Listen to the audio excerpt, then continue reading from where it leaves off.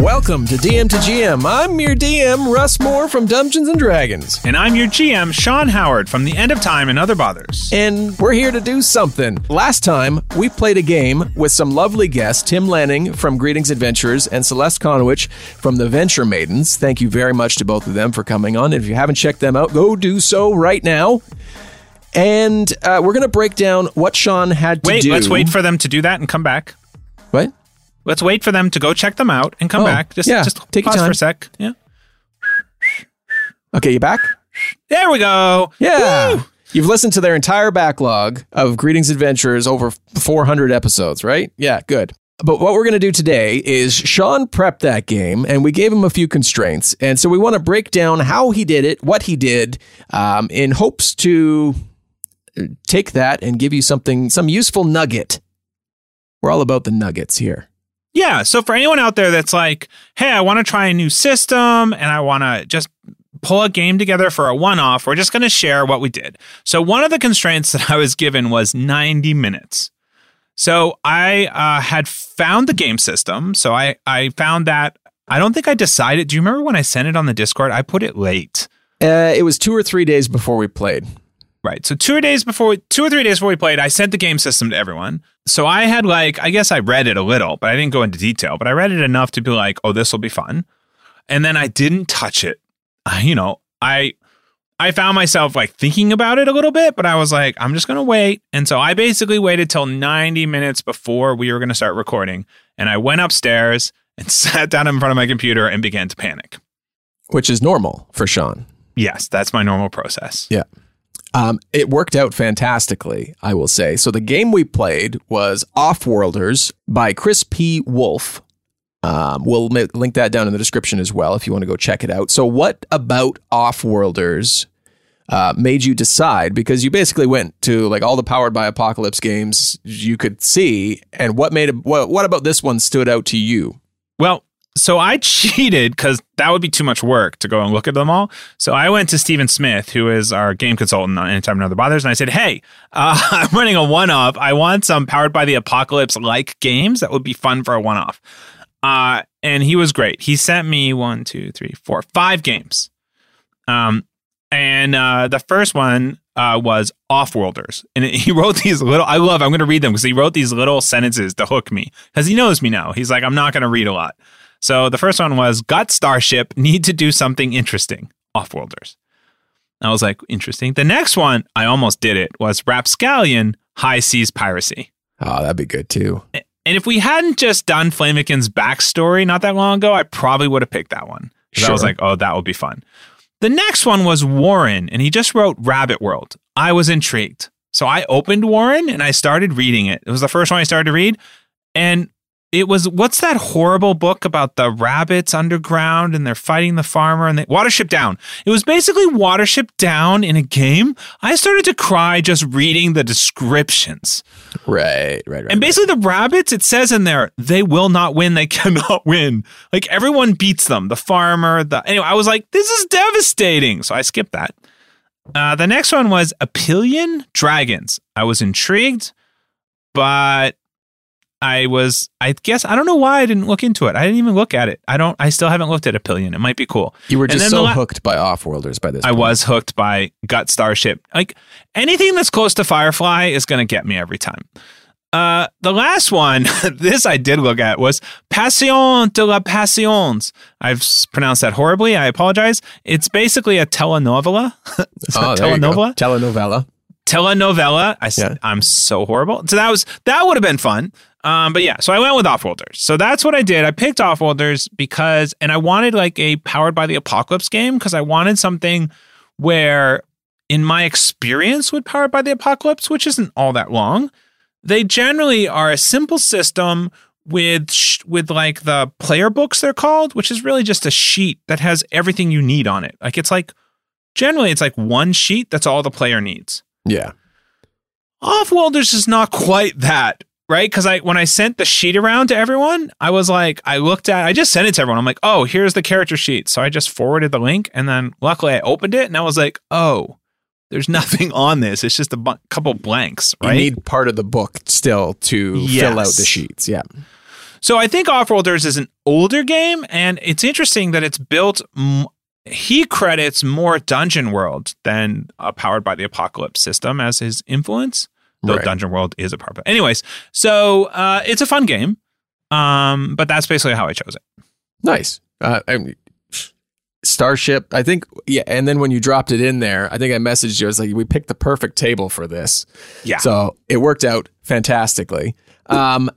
Okay, so after you picked it, you waited 2 or 3 days, mulled it over in your brain, which most of us running games do, some of us more than others.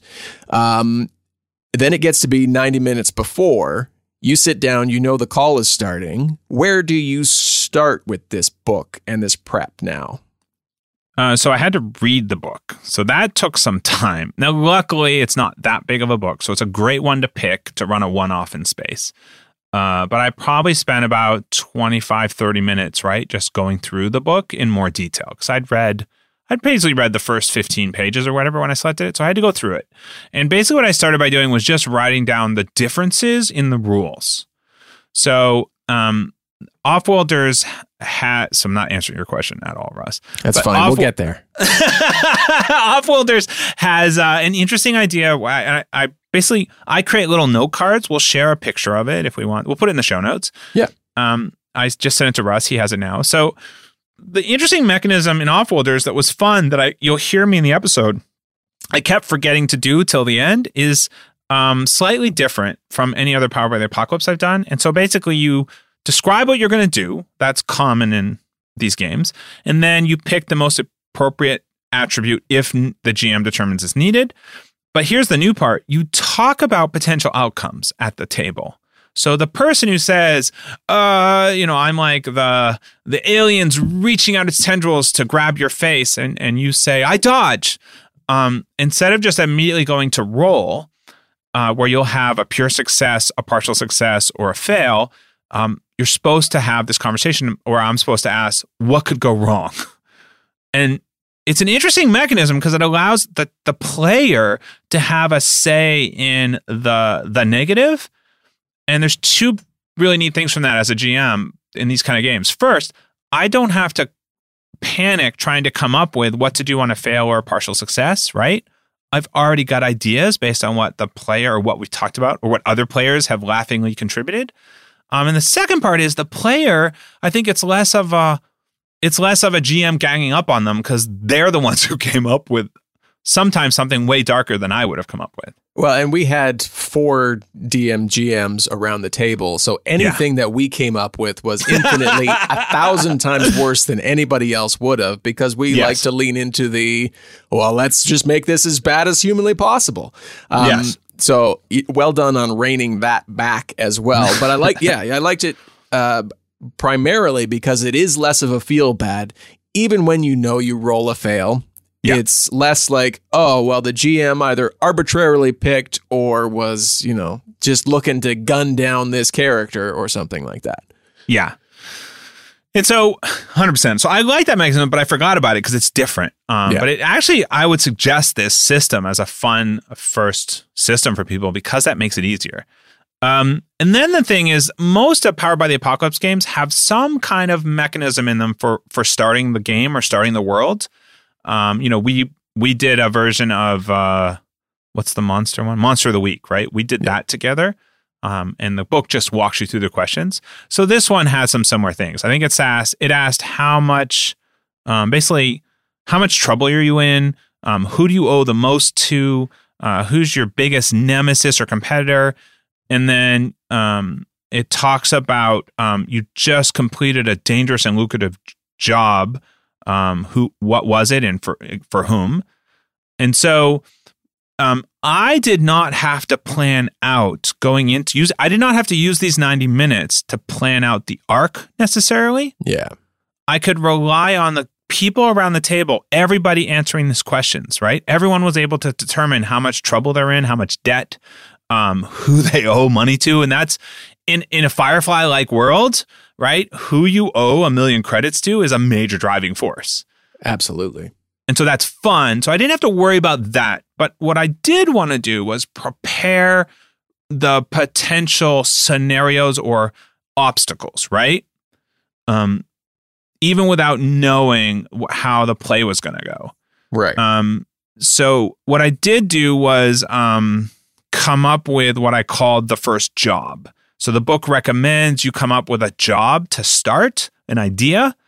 And then I wanted to create a list of NPCs that you might be needed. And then I created a name card, right? A bunch of names for troopers and for smugglers that I could pull on.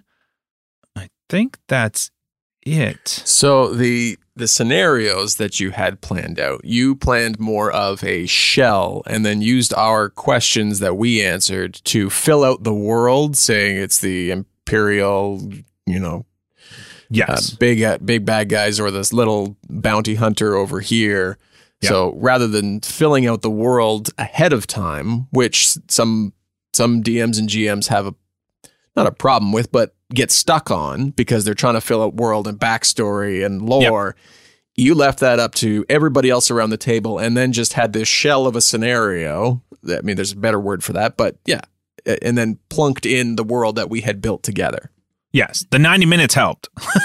There's only so much backstory I could have done. So I think when I finally got to, because I needed to write out some of the core rules, like rolling dice. I wanted to write out the setup process because we had to go through that around the table. So I had a little cheat card for like, okay, you have to do the basics. And then on page this, and you have to do the character creation. And then on page 16, you need to do the ship. And then I wanted to remind myself to do those questions.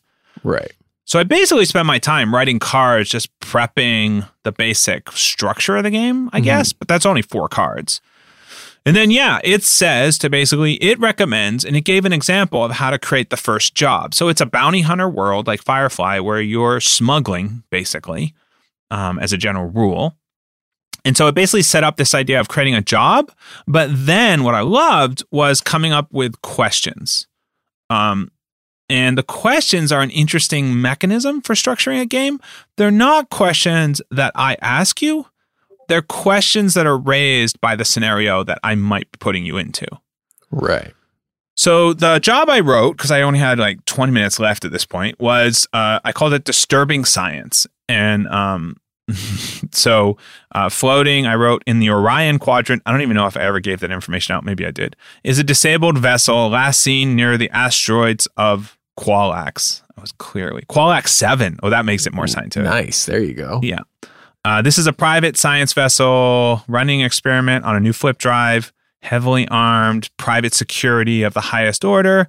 And I wrote, the drive is powered by a new type of antimatter core, highly volatile and extremely dangerous if damaged. Interestingly, I thought I had written it down. I did not write down flip drive. I guess I created that on the fly.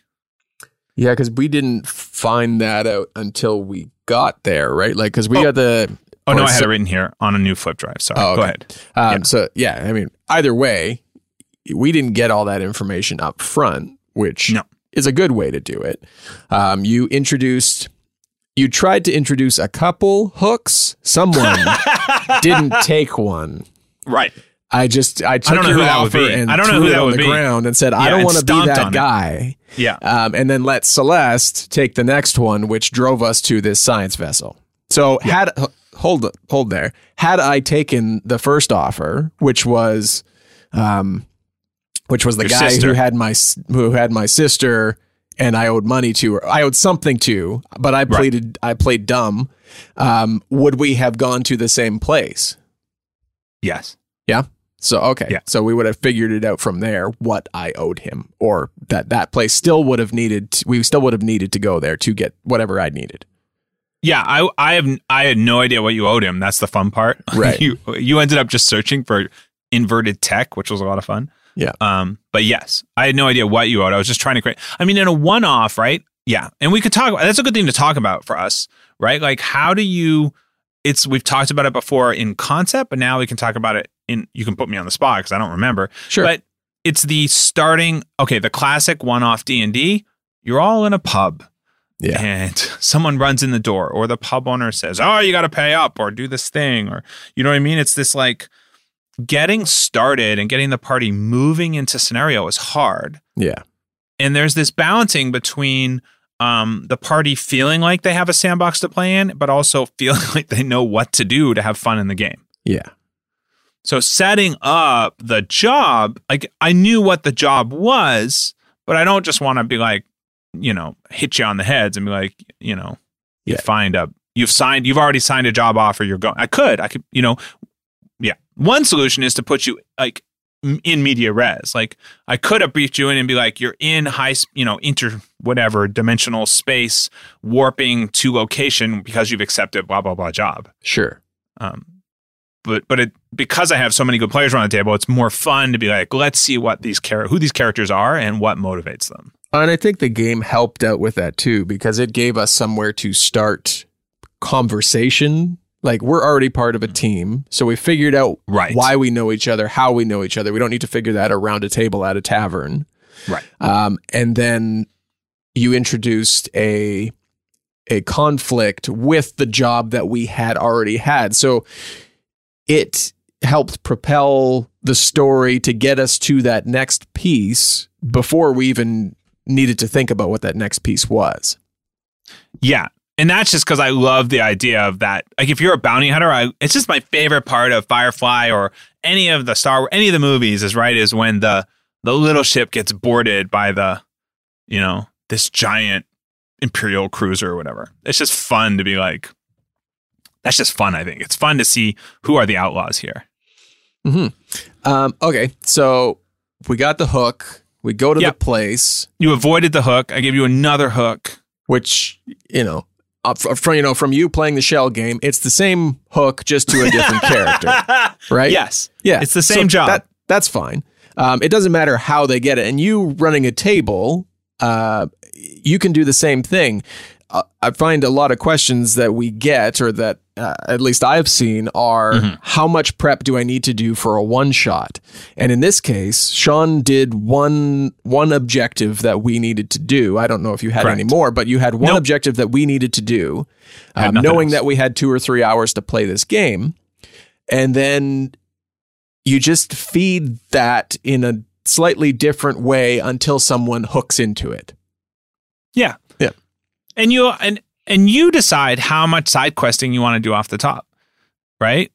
Like you didn't take the first hook, and so then I was like, well, Imperial cruiser catches you. It just gave me time. I was like, well, this will be fun. Let's do this, and then I was like, okay, let's try again to get you going towards a mission, and that went better. Yeah. So we got there. Yeah. From what you had written on your card to what you started telling us, what point did you have that world fleshed out of the place we were going? Okay, so because I was prepping so quickly, which I generally end up doing anyways, right? No matter how well thought out, like you, I don't know, but you must be the same, right? Yeah. You go upstairs, you're like, okay, I got plenty of time this morning. And then all of a sudden you're sitting here, you're like, wow, why do I only have 40 minutes left? I've been stuck on Twitter for the last 50 days. So it was this moment of, I wrote down flip drive, and then I was like, how fun would it be if that was literal. The ship flips on itself. Everything is inverted. Yeah. And it makes no sense. And I hadn't fleshed it out. So as you were approaching, I'm like, oh, well, it's not going to be. I was thinking zombie guards is what I was literally thinking, Russ. I was like, flip drive, zombie guards. And then I'm like, well, the ship's flipped inside out. Like, what do I just have zombie guards floating in space? Those aren't dangerous. Like, they can't move. Yep. Right. So then I was like, so on the fly, I'm like, well, of course there's still oxygen as if the walls are there. It's very strange. And so that happened, right? And everyone went with it, which was interesting to listen to. I was like, oh, okay, I guess and again, it could be the table. It could just be, you talk to your table and just have an open and willingness to accept whatever is coming without necessarily a need for justification. We know it's a high-tech world. Yeah. We're in space. Sure, the place flips. We were hesitant at first to remove our masks, even though it said, it's cool. Like, we didn't find out right away that until Tim's mask got blown off or something like that, and then he started to breathe, and it was cool. That was fun. Yeah. I love how he played that. But it's all about just accepting it, not trying to hyper explain anything, and then find a way to incorporate it within the world. The fact that it flipped and we found out that it was breathable air told us that, okay, well, there's got to be a force field to this ship. There's got to be something keeping us in here, which helps explain the world in a roundabout kind of way. So again, another detail that you can say, but you don't need to have a definitive explanation for why this happens. Right. Just say it with confidence. 100%. That's how I go through life. If you ask Amy, she says I bullshit so much, but I say it with confidence, and then she Googles it later, and then she's like, that's fucking bullshit. Pardon my language. Same. Yeah. I'm same. I guess that's a GM trait. So the next part was when you came across one of the zombie guards. I had not thought it through. It was literally the moment where I was like, everything, because I had a lot of fun describing what does a monitor look like when it's flipped inside out? And I was like, you're not gonna be able to, it's just gonna be a bunch of diodes and shit hanging in the air. And then I was like, oh, there are guards. There's people on this thing. Yeah. And they're alive, which that's the part where I was like, oh, well, if the ship inverts, but they're still holding oxygen, if the walls are there, then everything still works, right? Yep. Is what I've set up. And then I was like, oh God, there's people who are inverted. I literally had this realization in the moment. That's awesome. It was all poor Celeste. Watching her face as I was describing was so awesome. Oh, it was. Well, I mean, the description of it. Part of me knew what was coming. Like everything's flipped. Everything. Yeah. You know that there were people there, and then you start describing it. I'm like, oh, this is great. I love it. Oh, it's so good. But gross. Yeah, I had not thought that through. So, but that's another case. Just commit. Be like, you know what? If you've committed a thing to the world, take it to its extreme. Have fun with it. That's what we did. I think that's it. So I created some NPCs. I do everything on a card, so I keep it easy, and that's also what I like about basically games that are based on the Apocalypse system, is like powered by the Apocalypse. So like I basically have NPCs with like little I have some like the guy you were talking to, Ricky the Stick, a customs officer, an alliance trooper, and then I literally have very simple things next to them like health, armor, damage, and then some notes, like very greedy zombie like. Anyways, that's basically all I had, and then I just like I can add other things on the fly, but now I basically I've thought through sort of the power level, I guess, of things. Yeah. So I can pull in something else like it, and not have to write it up. Well, yeah, even just those base concepts of a character, right? A name will tell you a lot about a character. A Ricky the Stick is going to act a lot differently than Rick Santiago, who is very formal in the way that he carries himself. Yes. And then give a few descriptors so that when you come across that character, whether you've planned a voice or planned, demeanor or anything like that, it gives you something to kind of fit in, and then you can figure out the rest of them as you go. So you don't have to have all of your NPCs planned out down to the T. Yeah, and the last thing I'd say is listen to your table. Like, I could tell that everyone was having fun just being a player. And part of that's because we don't get to play as much. But I could just tell everyone was having fun with the silly little interactions they were having in the ship. And that's the nice thing about, by the way, Sci-Fi Ship. Yeah. Like, everyone had a bond, like you mentioned before. Everyone was together because they're on a ship together, whether they like each other or not, right? They're a crew. We've all got a defined job or role. Mm-hmm. Like there needs to be someone to fix it, fly it, and, be in charge. We figured it out. Yeah.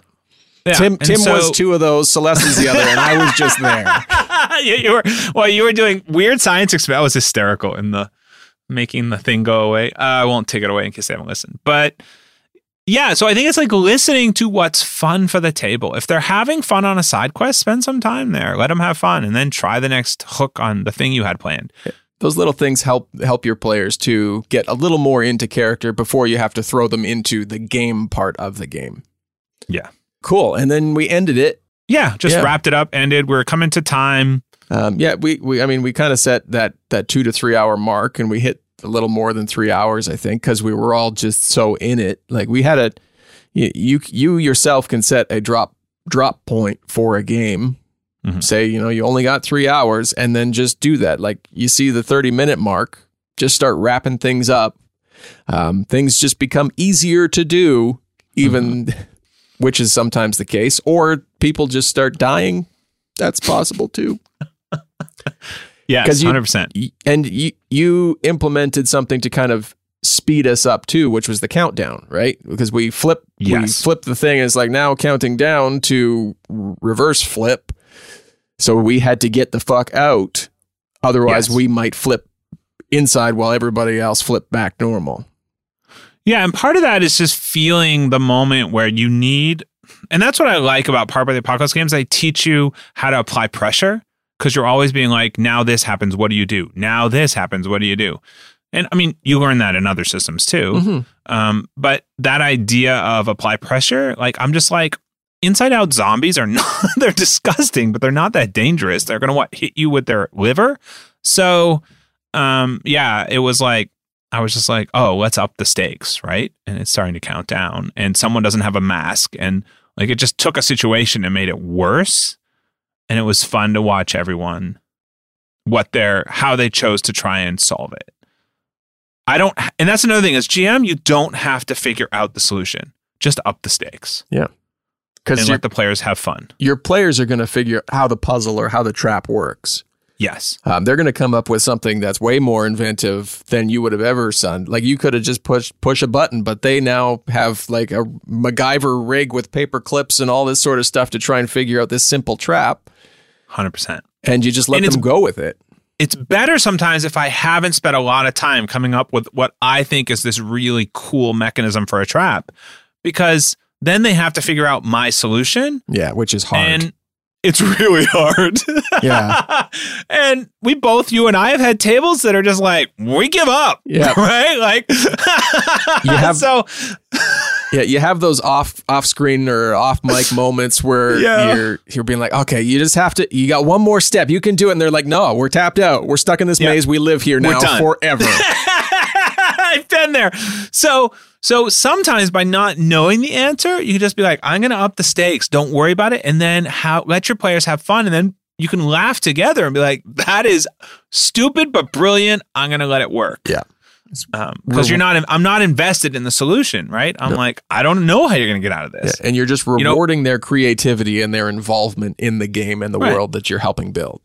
You might be like Russ and just throw yourself into space. Okay. Yeah, it gets you out of the ship. Yeah. I was trying to be helpful, okay? I had a rope and a hook. What else was I going to do?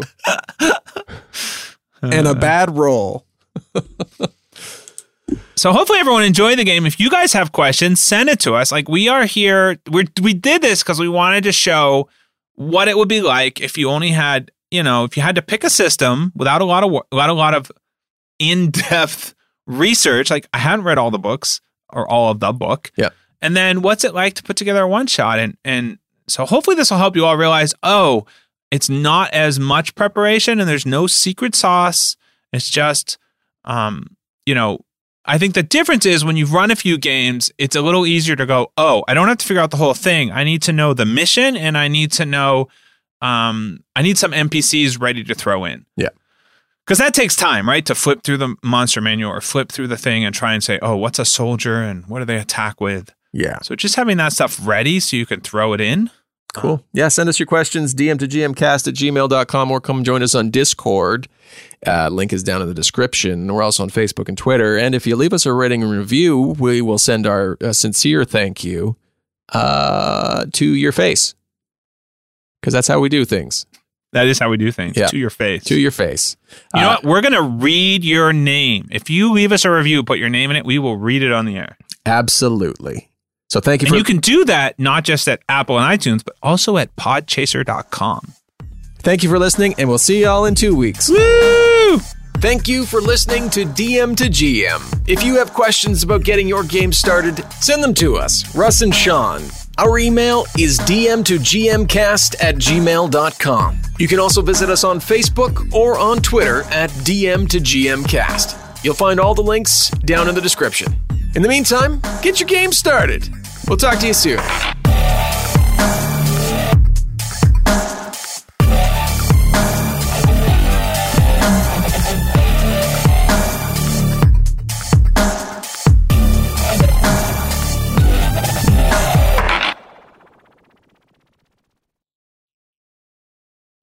The Fable and Folly Network, where fiction producers flourish.